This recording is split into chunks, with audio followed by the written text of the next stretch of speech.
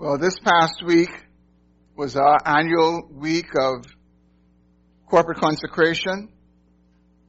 For the past about 25 years as a church, we have taken a week in January, normally the third week, to corporately pray and fast and really draw near to the Lord and really to seek His face.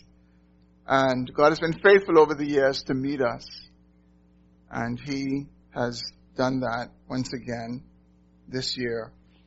I'm grateful to those who participated this week, in particular those who were able to come out and did come out to the nightly gatherings where we sang and where we prayed together. I'm also grateful for those who were not able to come out, but nonetheless participated in our time of corporate consecration, though not gathering on a nightly basis. And in particular, I'm grateful for the persons on the worship team in the sound room who were out night by night, and they served us well. But this morning, I do have a concern. And my concern is not a new concern. It's a concern that I've had over the years as we would go through corporate consecration and even other corporate activities that we do as a church. And the concern is that there are some who consider themselves to be a part of the church. And even though at times, like last week, our church would be entering into corporate activities, they do not participate, even though they are able to. And so, for last week, as we went through corporate consecration, for many, and perhaps I should not say many, I should say some, it was business as usual. Though we announced it weeks in advance, for some, there was no interest, there was no plan, there was no desire to participate to any degree. There was no plan to fast even a meal or a modified fast if they were able to do that, because it was not mandatory that we do that. No plan to pray more, no plan to read God's Word more, no plan to draw near to God by putting away some optional activities that we could perhaps put away so that we may together seek God's face as a church as we embark upon a new year.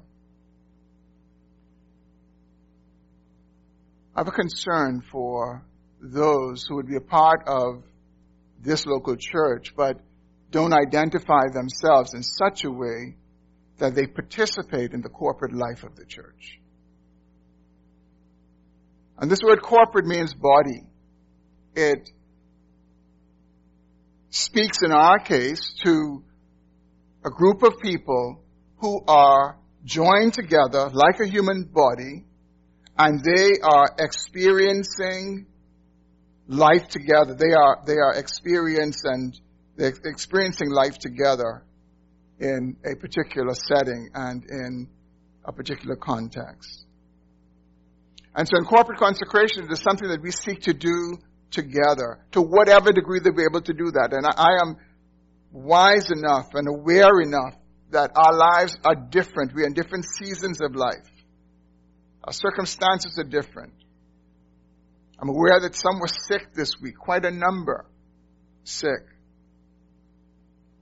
But the concern is that when we do not participate in the corporate life of the church and yet say, I'm a part of the church. And brothers and sisters, that's an inconsistency. It's an inconsistency for my arm to say it's a part of my body and my arm is over there somewhere, and not being a part of my body. And no doubt there are different reasons for the inconsistency. But I believe one of the main reasons for the inconsistency is a lack of understanding of the local church. And not understanding that the local church is a body of believers whom God has joined together, that God has joined them together. Beyond our individual choices to be a part of this local church, God has sovereignly brought us to this local church. Just as much as He has sovereignly put you in the family that you're in and given you the parents that you have, and just as sovereignly as He has you in the job that you're in, even though you may have applied and gotten that job, God has sovereignly brought you to this local church in the midst of all the circumstances that have brought you here. And He's joined us together as a local church. But when we don't have an understanding of the local church, what happens is we end up professing to belong to it, and yet we believe it's perfectly fine to live very much the way the world lives, with an attitude of individualism, an attitude of independence, an attitude of I will do my own thing and I don't consider the impact of that on those to whom I profess to belong. Brothers and sisters, individualism is a foreign attitude in the church as seen in Scripture. As a matter of fact, it is such a foreign attitude to what we see in Scripture that some who profess Jesus Christ as Savior and Lord and do not share in the corporate life of the church may not be believers. I'm not saying they're not believers, but I'm saying they may not be believers. If they're able to say, I belong to Christ, but in reality, I don't necessarily belong to His body, that is a foreign mindset to Scripture, and such people don't give evidence that they belong to Christ. And there's a good possibility that they may be gravely deceived and in fact may not belong to Christ. I don't want us to be deceived. I don't want us to be deceived as a local church that kind of mindset is biblical and it is normal. That kind of mindset is unbiblical. That kind of mindset is subnormal. It's not what we see in Scripture. And so this morning, I want to make a case for the local church. I want to talk to us about the local church as a place where God places individual believers, joins them together as members of one another, makes them a spiritual family where He is their Father, and they are brothers and sisters in Christ. And the truth is that God does not just call us together and say, you're a big family, you're brothers and sisters, and sends us on our way. He doesn't do that. He tells us how we're to live together. He gives us house rules, as it were. And in Scripture, one of the ways that we see how God has called us to live together in the local church is in what we call the one another Scriptures. When you look at the New Testament, there are 59 one another Scriptures. And they're Scriptures that can only be obeyed and lived out in the life of the local church. They can't be obeyed or lived out somewhere on a corner, somewhere detached. They can only be lived out in the life of the local church and those who take these Scriptures seriously. And brothers and sisters, many of them, indeed most of them, are commands. They're not optional. They are commands. And so people who are in the church with individualistic attitudes cannot obey and experience the one another Scriptures. Just this morning, we reviewed a scripture that we've been memorizing for the past 3 months. John 15, 12 through 14. This is my commandment, that you love one another as I have loved you. Greater love has no one than this, that someone laid down his life for his friends. You are my friends if you do what I command you. That's a command, brothers and sisters. Not a verse that we just kind of read and populate our minds with. That is a command from God, and it is one of those one another scriptures. He says, I command you to love one another. We can't do that if we're all individuals in silos and not interconnected, are not having the context in which we can actually live this out. And so this morning, the scripture passage that we come to is one that has three of these one another commands. It's a very unique passage because it is the only section in the New Testament where you see three one another commands strung together in consecutive verses. You can find somewhere you'll see two of them. There's one that's similar, but they're not all commands. They use the word one another, but they're not all commands. This is the only one in all of the New Testament, and indeed all of Scripture, where you have three one another commands connected together. It's a very unique occurrence in Scripture. And when we think of the fact that Scripture is inspired of God, that's not accidental. We don't have a haphazard Bible. These are here by divine design and divine intent. And this morning I want us to consider these three one another commands from 1 Peter chapter 4, verses 7 through 11. So if you have not turned there, please turn there and let us read and hear God's word together this morning. 1 Peter chapter 4, beginning in verse 7.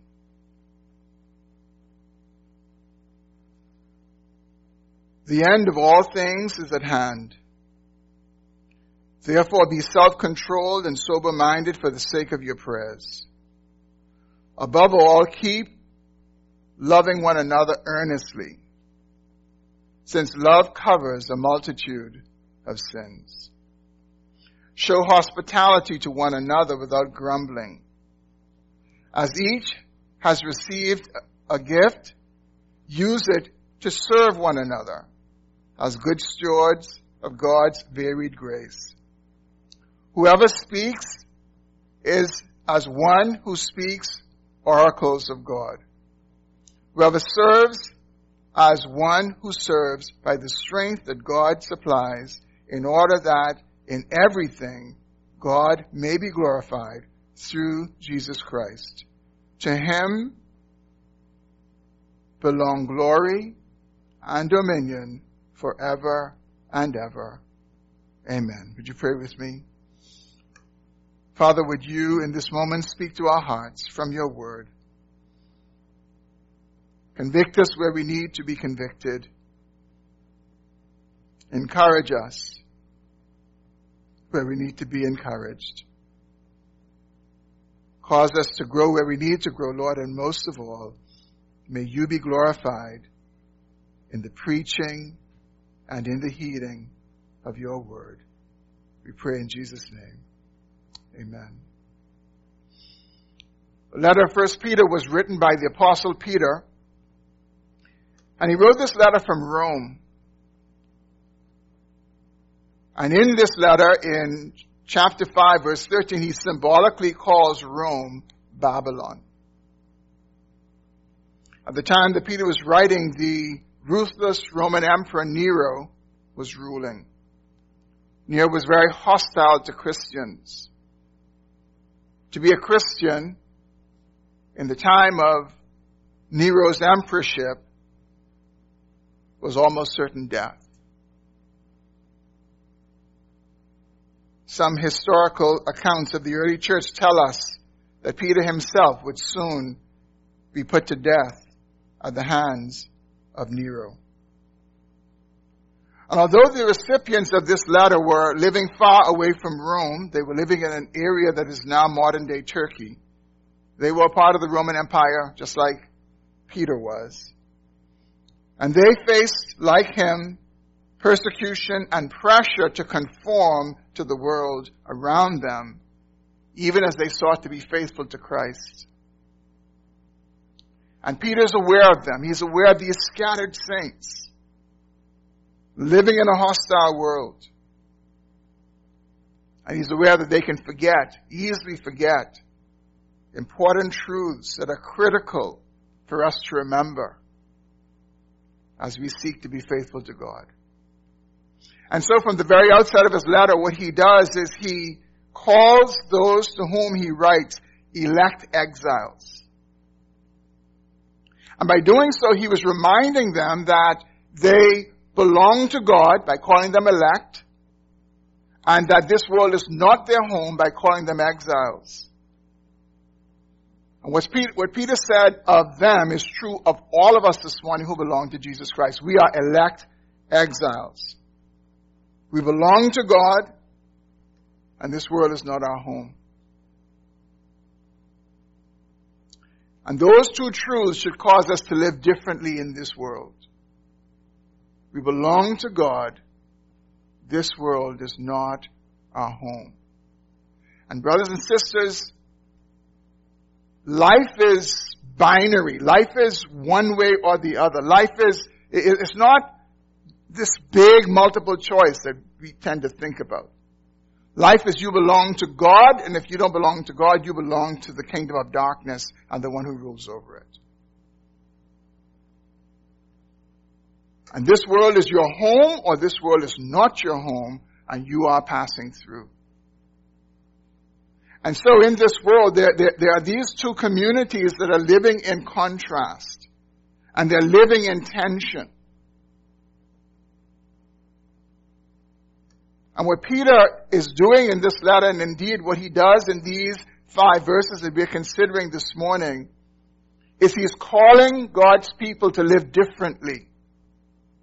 He's calling God's people to live in a way that is in dire contrast and drastic contrast to the world. And one of the ways that we live differently from the world is how we treat one another. How we treat one another as brothers and sisters. How we relate to one another in this individualistic, me-centered world. And so what we see Peter saying to God's people in these 5 verses before us is this. As God's elect exiles demonstrate mutual love, mutual hospitality, and mutual service. And the unspoken part of that is that in this world, mutual love is not practiced naturally.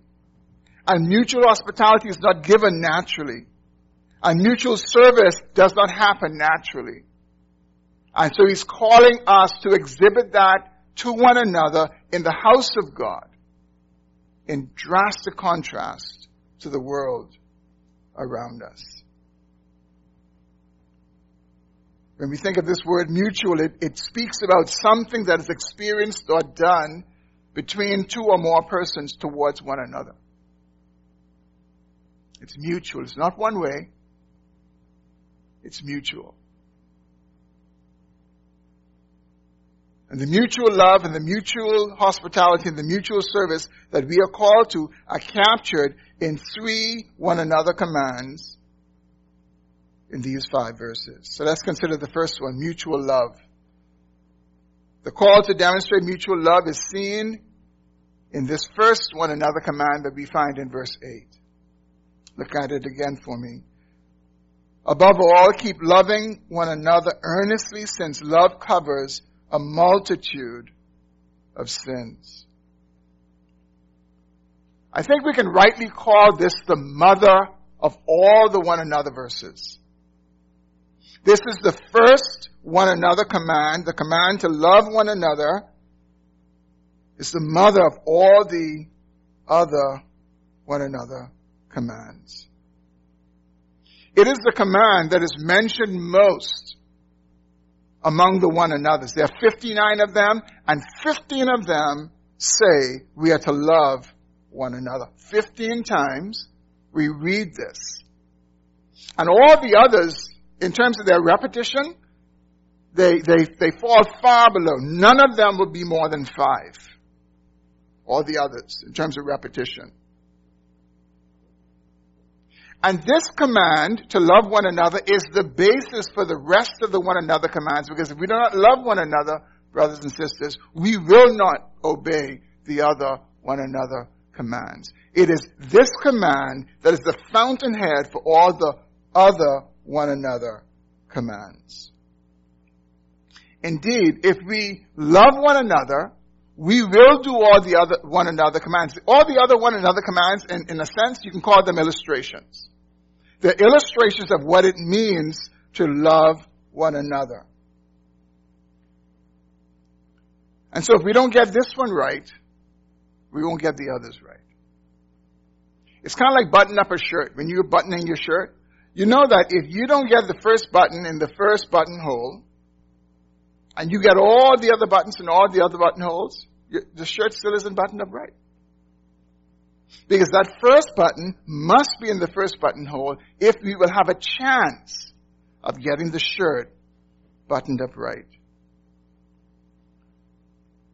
This command to love one another is the first button that must go in the first buttonhole. If we do not truly love one another earnestly, we will not faithfully fulfill the other one another commands.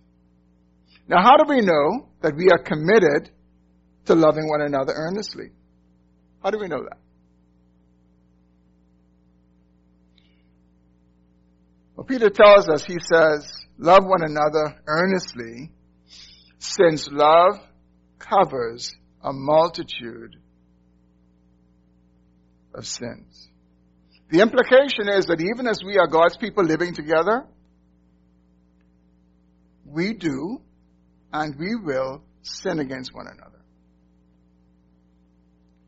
And Peter says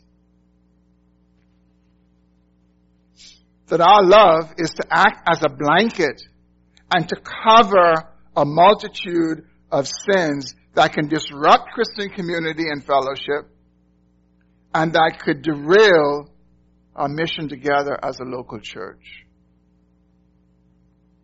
This is not speaking about corruptly covering up sin. It's not speaking about that at all. The Bible makes it very clear that sin is to be exposed. Doesn't mean that we ignore sin. We do have to confront one another in our sins. But earnest love is forgiving those sins and covering them. It's a kind of love that doesn't hold wrongs. It covers a multitude of sins, all kinds of sins. Love is able to do that. Earnest love from the heart is able to do that. Can I tell you that there is no sin that earnest love cannot cover? There is no sin that you or I can commit against one another that earnest love cannot truly cover. And so Peter says to us, he says, you're to love one another earnestly, since love covers a multitude of sin. We're not called to forgive once or twice or 3 times. We're called to forgive a multitude of times. Lone Ranger Christians, those who profess to know Christ but are not connected to a local expression of His body, living in community with those individuals, cannot experience what it means to love one another.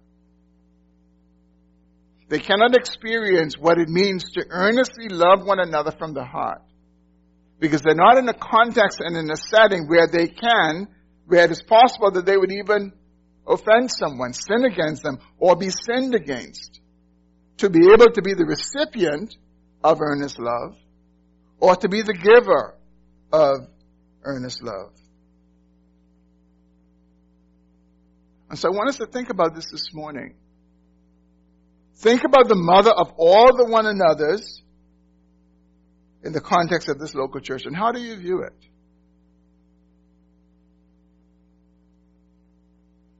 How do you love your brothers and sisters in this local church? Do you love them earnestly from the heart? So much that maybe your experience is that you have forgiven, that your love has covered sin, and indeed a multitude of sin. And see, I want us to hear this morning. This is not to Christians everywhere. In truth, right next door we have a church, New Lively Baptist Church. This is not applicable for us towards them. We don't know their faces. We don't know their circumstances. We don't relate to them. This is not connected to them. It's connected in our setting, where we are called to love one another earnestly from the heart. We're called to do towards others. They're called to do towards us. And that is because we live in community in this local church. And brothers and sisters, I think we all know this. The church is not exempt from sin, no more than your workplace, no more than your home, no more than the community. We are saints, but we are also sinners. We sin. Sometimes those sins are intentional, sometimes those sins are unintentional. But earnest love will cover a multitude of sin, and we are commanded to do this. We are commanded before a sinful, watching world where the only love is self-love.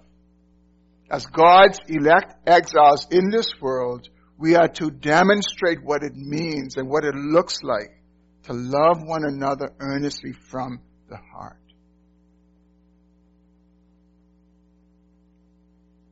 That's the first key one another command in this passage. The second is in verse 9. It's a call to demonstrate mutual hospitality. Look at how Peter says it in verse 9. Show hospitality to one another without grumbling. It's a twin command.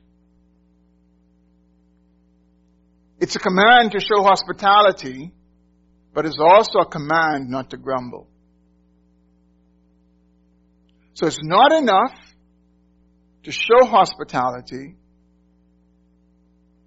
to be able to obey this command. We must do it without grumbling. Hospitality speaks about receiving and welcoming others into our hearts and lives. And since we spend the most significant parts of our life in our homes, both in time and in quality, the highest expression of hospitality is when we invite others into our own living space, into our lives, over a meal, or perhaps to stay with us for some period of time.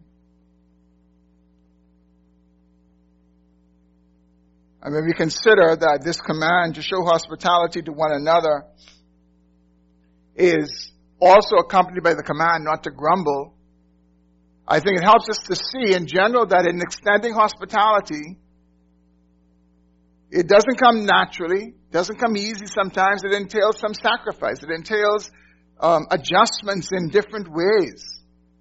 Perhaps if you have someone over for a meal, you may spend more time with the meal, eating it, than you would if you were by yourself. And that means that other things that you'd have been doing, they get pushed to the side. And those of us who do extend hospitality would know, yes, it does entail some adjustment. It does entail some sacrifice. And it entails thinking about the time together differently than when we are doing it by ourselves, because it causes us to think about others and not just ourselves. Our focus changes from just ourselves and it turns to other people. Peter's original audience that heard these verses didn't have church buildings like we do. And so like a morning like this morning, where we can all come to a neutral space that's been prepared for us and we can sit without any effort, for them to meet, someone had to receive them in their home. And we don't have a whole lot of data about what that looked like, and though we understand that typically it was at someone's house, and we see references in the book of Acts, for example, of meetings in a particular home. And logically, if a home is larger, that would probably be an ongoing meeting place. But it could very well be that maybe they had to do rotations. And so they're to show hospitality in a way that is a greater burden than it is for us when we gather. They didn't have hotels or inns that were safe, that people could go to. And so many times they would have been called upon to show hospitality, bringing someone into their home to stay with them. And so we can see how Peter would add, without grumbling, to this particular command. But we're called to it. And more than called to it, we're commanded to do it in Christian community. And when we do it, brothers and sisters, it is on display for a watching world.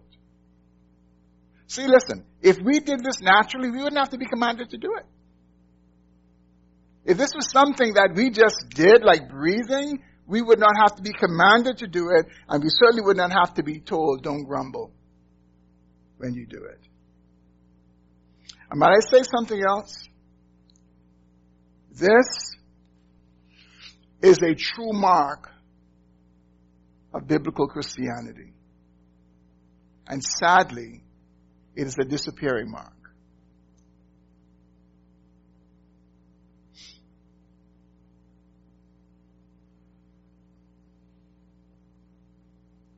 Now, in this one another command, I thought about how I should get us to think about this. And sometimes when I want us to try to apply scriptures, I would ask questions like, how are we doing? On this one, I have a pretty good idea how we're doing. I thought about this, I reflected upon it. As I reflected upon it, I would say that my assessment is, over the last 7 years, we have really fallen as a church in this area. I would say that from 1990, when this church started, one of the strengths of this church has been biblical hospitality.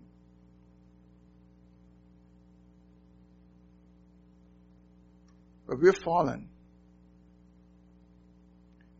It doesn't mean that it doesn't happen. It does happen, and there are some in the church who still do this well. I think of Clarence and Demetria. They model biblical hospitality well. And they do it well, even though they have a young family, they lead busy lives, they model biblical hospitality in an ongoing way.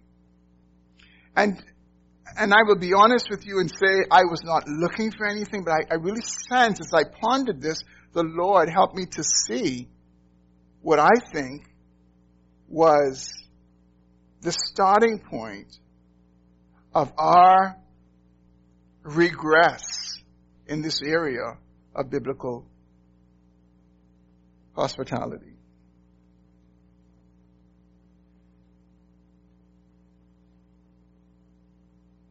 As I reflected on this, somebody came to mind. It's a person that many of us know. A single mother who's a part of this congregation for approximately 13 years. And she passed away at the end of 2013. And I'm referring to Kelva Poitras. Many of you know her. Kelva modeled biblical hospitality. Many of us in this room have frequented her home and been recipients of her generous hospitality.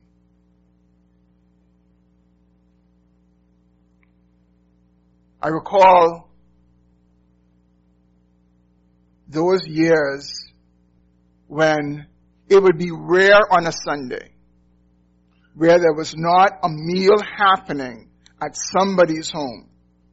Whether it was Keva's home, or our home, or Lyndon and Shelley's home, or David and Karen's home when they were part of the church, or Clarence and Demetrius' home, more later.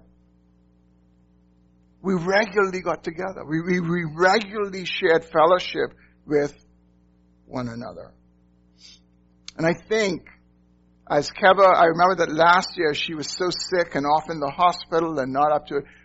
Things just kind of fell to the side. I remember vividly, Keva passed, I think, the day before, 2 days before the end of the year, and we were scheduled to have our social time after the New Year's Eve gathering. And I think some of you will remember that. No one had an appetite for it. Nobody. We skipped it, and that was unusual. We just didn't want to do anything. We did nothing. We ended the meeting and we went home.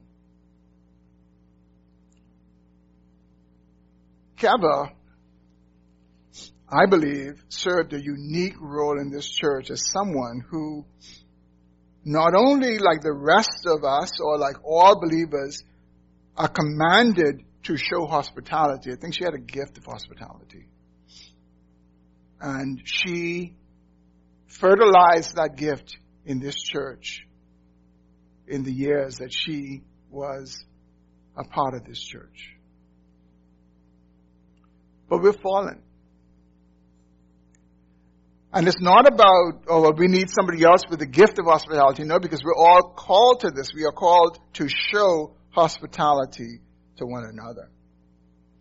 But as I think of what our journey has been and where our regress has started, my assessment would be that it started and continued about 7 years. We need to show hospitality to one another. We have persons in this church who are relatively new to the church, been here for months, some longer, and we're not extending ourselves. And I think, brothers and sisters, we should know this, and I believe that you would agree with me. When new persons come among us, the burden is on us to go to them, to reach out to them, to invite them in, to include them in, to show hospitality to them. That's what Christ calls us to. He commands that we do that. And when we do that, we are on display for a watching world, and they see something that is lacking in the world out there.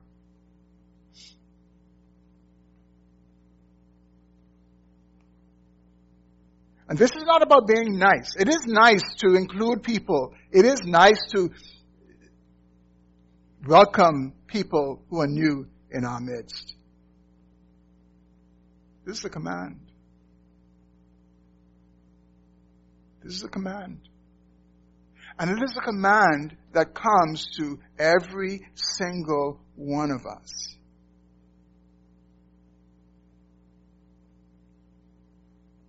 You know, when we think about these one another commands, without polling you or polling any group of Christians, I can tell you that we take more seriously the command to love one another. We would be concerned if maybe we're not loving one another in some way more than show hospitality to one another. We kind of just brush that to the side. Okay, that's not my personality, or whatever the case may be.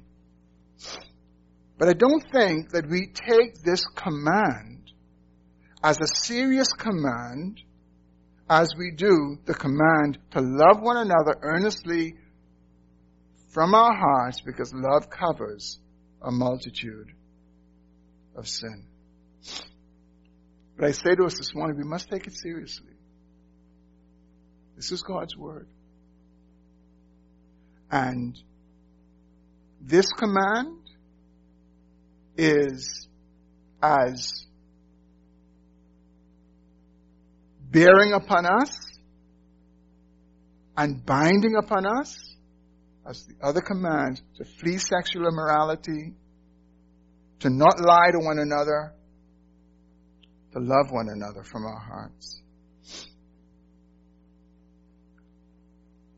And I encourage us to embrace it. It's not optional. And no one is exempt. You know, sometimes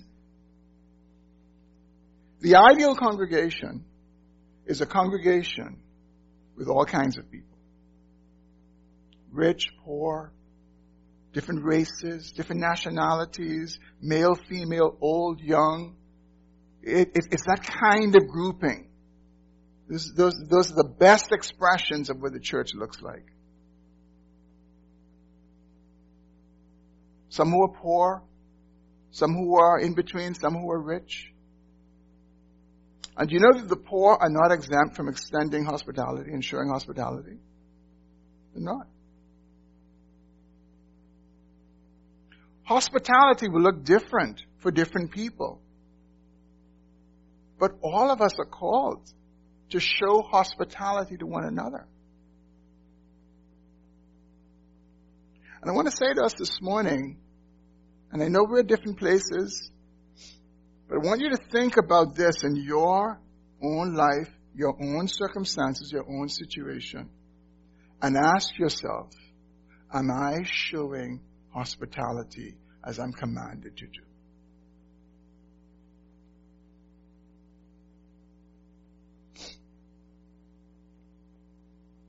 I'll tell you something.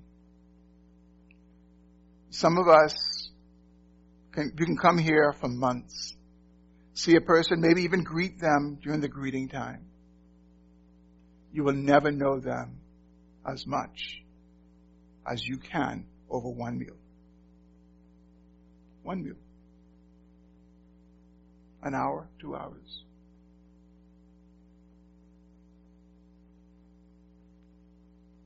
I believe the reason the Lord calls us to show hospitality to one another is He knows it is the glue of community. It is that which knits us together in a very practical and real way. That's the way we learn about needs in one another's lives. That's the way we get to serve one another in particular ways, because we know them. They're not just a distant face or someone we see at church every week and we say hi and bye. There's someone we know. We know the struggles in the family because maybe they felt comfortable to share them. We know the struggles at work because they were comfortable to share it. We know the health concern because they were comfortable to share it over a meal. And maybe sharing it at church just was not practical. Brothers and sisters, let us extend biblical hospitality to one another. And let us not say, I love my brothers and sisters earnestly from my heart, and then we're not extending hospitality to one another. It's a contradiction, because to show hospitality flows out of to love one another. My prayer for us is that biblical hospitality will thrive once again in this congregation. And not because it depends on someone with a gift, but because it comes through repentance. And it comes through obedience. And that we would obey not the command only to show hospitality, but to do it without grumbling, to do it with joy. The third key, one another command that we find in this passage is in verse 10. It's a call to demonstrate mutual service. Look at verse 10. Peter writes, as each has received a gift, use it to serve one another as good stewards of God's varied grace. The call is for us to serve one another And it's based on the fact that we have all received the gift. There's no question about this. There's no asking about this. That we know what that gift is or not is irrelevant. The starting point is to know God has given every member of His family at least a gift. And a gift not for themselves. A gift to be stewarded for the body, for the people who they're connected to. So you know what it is to actually receive a gift, and God gives the gift to every one of us. He doesn't give us the gift because we're connected in community. He gives us the gift because we're connected to Him. And then He puts us or calls us to community. So when God gives me a gift as a steward for the community, and I am by myself over here disconnected to the community, you know what that is? That's actually a breach of stewardship. It's like someone entrusting something to you that you're supposed to give to somebody else and you don't give it to them. The gifts that we have are not for us. They're not for us. They're to be stewarded for the body. And Peter helps us to see it's varied. It's all over the place. There are many different gifts that God gives. The word that Peter uses for gift is the same word that Paul uses for gift in 1 Corinthians 12 when he talks about the gifts of the Spirit. Peter doesn't give us a long list like Paul does, but he refers to God's varied gifts. And so no doubt they would have included the list that Paul identified and more. We certainly include the gift in the list in Romans 12 as well. And I heard someone some years ago just talking about this, and he was actually saying, and there's no indication that necessarily the gifts that they listed were the exhaustive list of gifts. God is sovereign and free and able to bring gifts in different settings and at different times in the life of His people over time. But this idea of stewardship means that we're going to be accountable for this before God. Whatever gifts that He has given to us, so if we take the gifts that God has given to us and we use them for ourselves, that's a breach. And we're going to give an account for that. Or if we don't use them, period, for ourselves or for anybody else.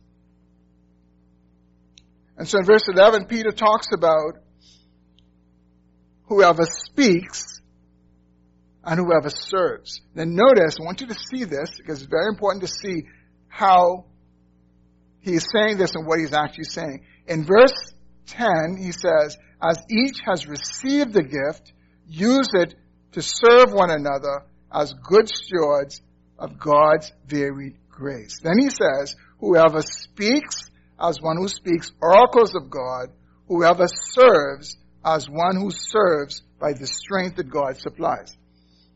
When you think of the gifts, the ones that we see in Scripture, for example, every single one of them can be put in one of two categories. They're speaking gifts or they're serving gifts. And what Peter is doing is Peter's capturing all of these gifts, and he's saying that God has given these gifts. You're to serve one another with these gifts. And he says, if it is a speaking gift, then you need to recognize that you are to speak as one who's carrying the words of God, not the inspired words of God like this is, but one who is mindful, you know what? If I'm going to speak on God's behalf, I want to give God's word. I don't want to give my own word. I don't want to give my own ideas.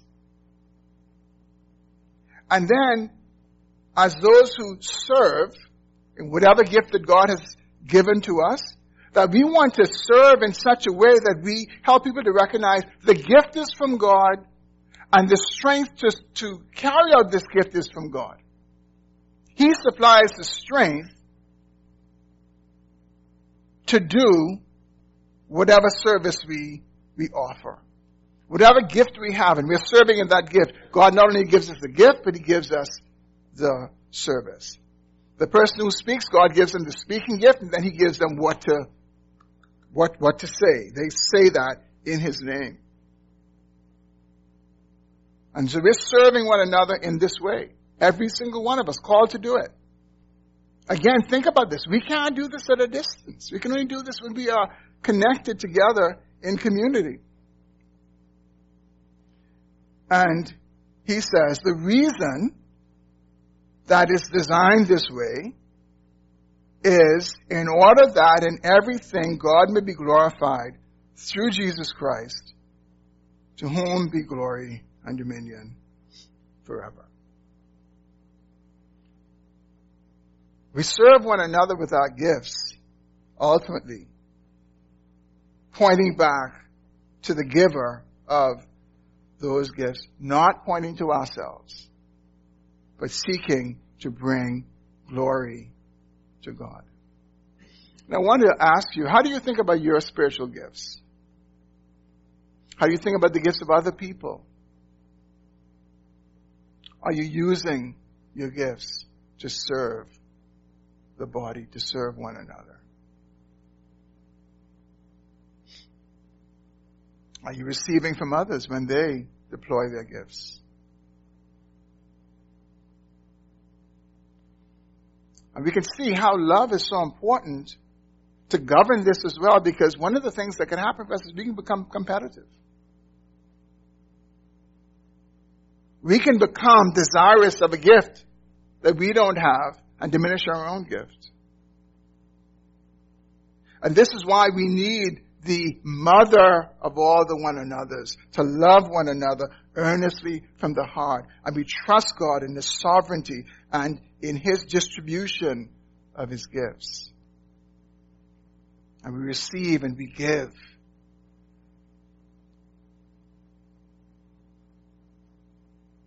They're all expressions of love. Now, why should we live this way? Well, Peter gives us two reasons. The first reason he gives us is in verse 7. He tells us the end of all things is at hand. Therefore, be self-controlled and sober-minded for the sake of your prayers. The motivation for us to live this way is the Lord's soon return. And that we want to be found obeying Him. We want to be found living out His commands to one another. We want to be found in this community doing what the Lord has told us to do. And you know, these words are more real to us than they were when Peter wrote them to his original audience. He told them that the day was at hand, all things, the end of all things was at hand. That's about 2,000 years ago. This is more true today than it ever was. And so we should be earnestly loving one another from the heart. We should be showing hospitality to one another. We should be serving one another with our gifts, mindful of the Lord's return, mindful that it is closer today than when Peter wrote these words. And it is an expression of our sober-mindedness and our being self-controlled and being prayerful when we do this. Love one another, show hospitality to one another, and serve one another. And the second reason that we should do this is in the latter part of verse 11. When the redeemed people of God, living mindful of Christ's return, love one another and show hospitality to one another and serve one another with the gifts that God has given to them, with the strength that God supplies, God is glorified. But Peter doesn't stop there. Peter doesn't say that God is glorified in a vacuum. He says God is glorified through Jesus Christ. And the reason that God is glorified through Jesus Christ is it is the transformation of Jesus Christ in our lives by His atoning sacrifice that makes this possible. Brothers and sisters, only those whose hearts and lives have been touched by the Lord Jesus Christ can truly do this. Can truly do this, can truly love from the heart. can truly serve one another, can truly extend hospitality to one another without grumbling. God is to transform our hearts. A divine work has to be done in us. And when that happens in this world, it is a contrast to the world, and it brings glory to God because he sees the reward of his son's sacrifice.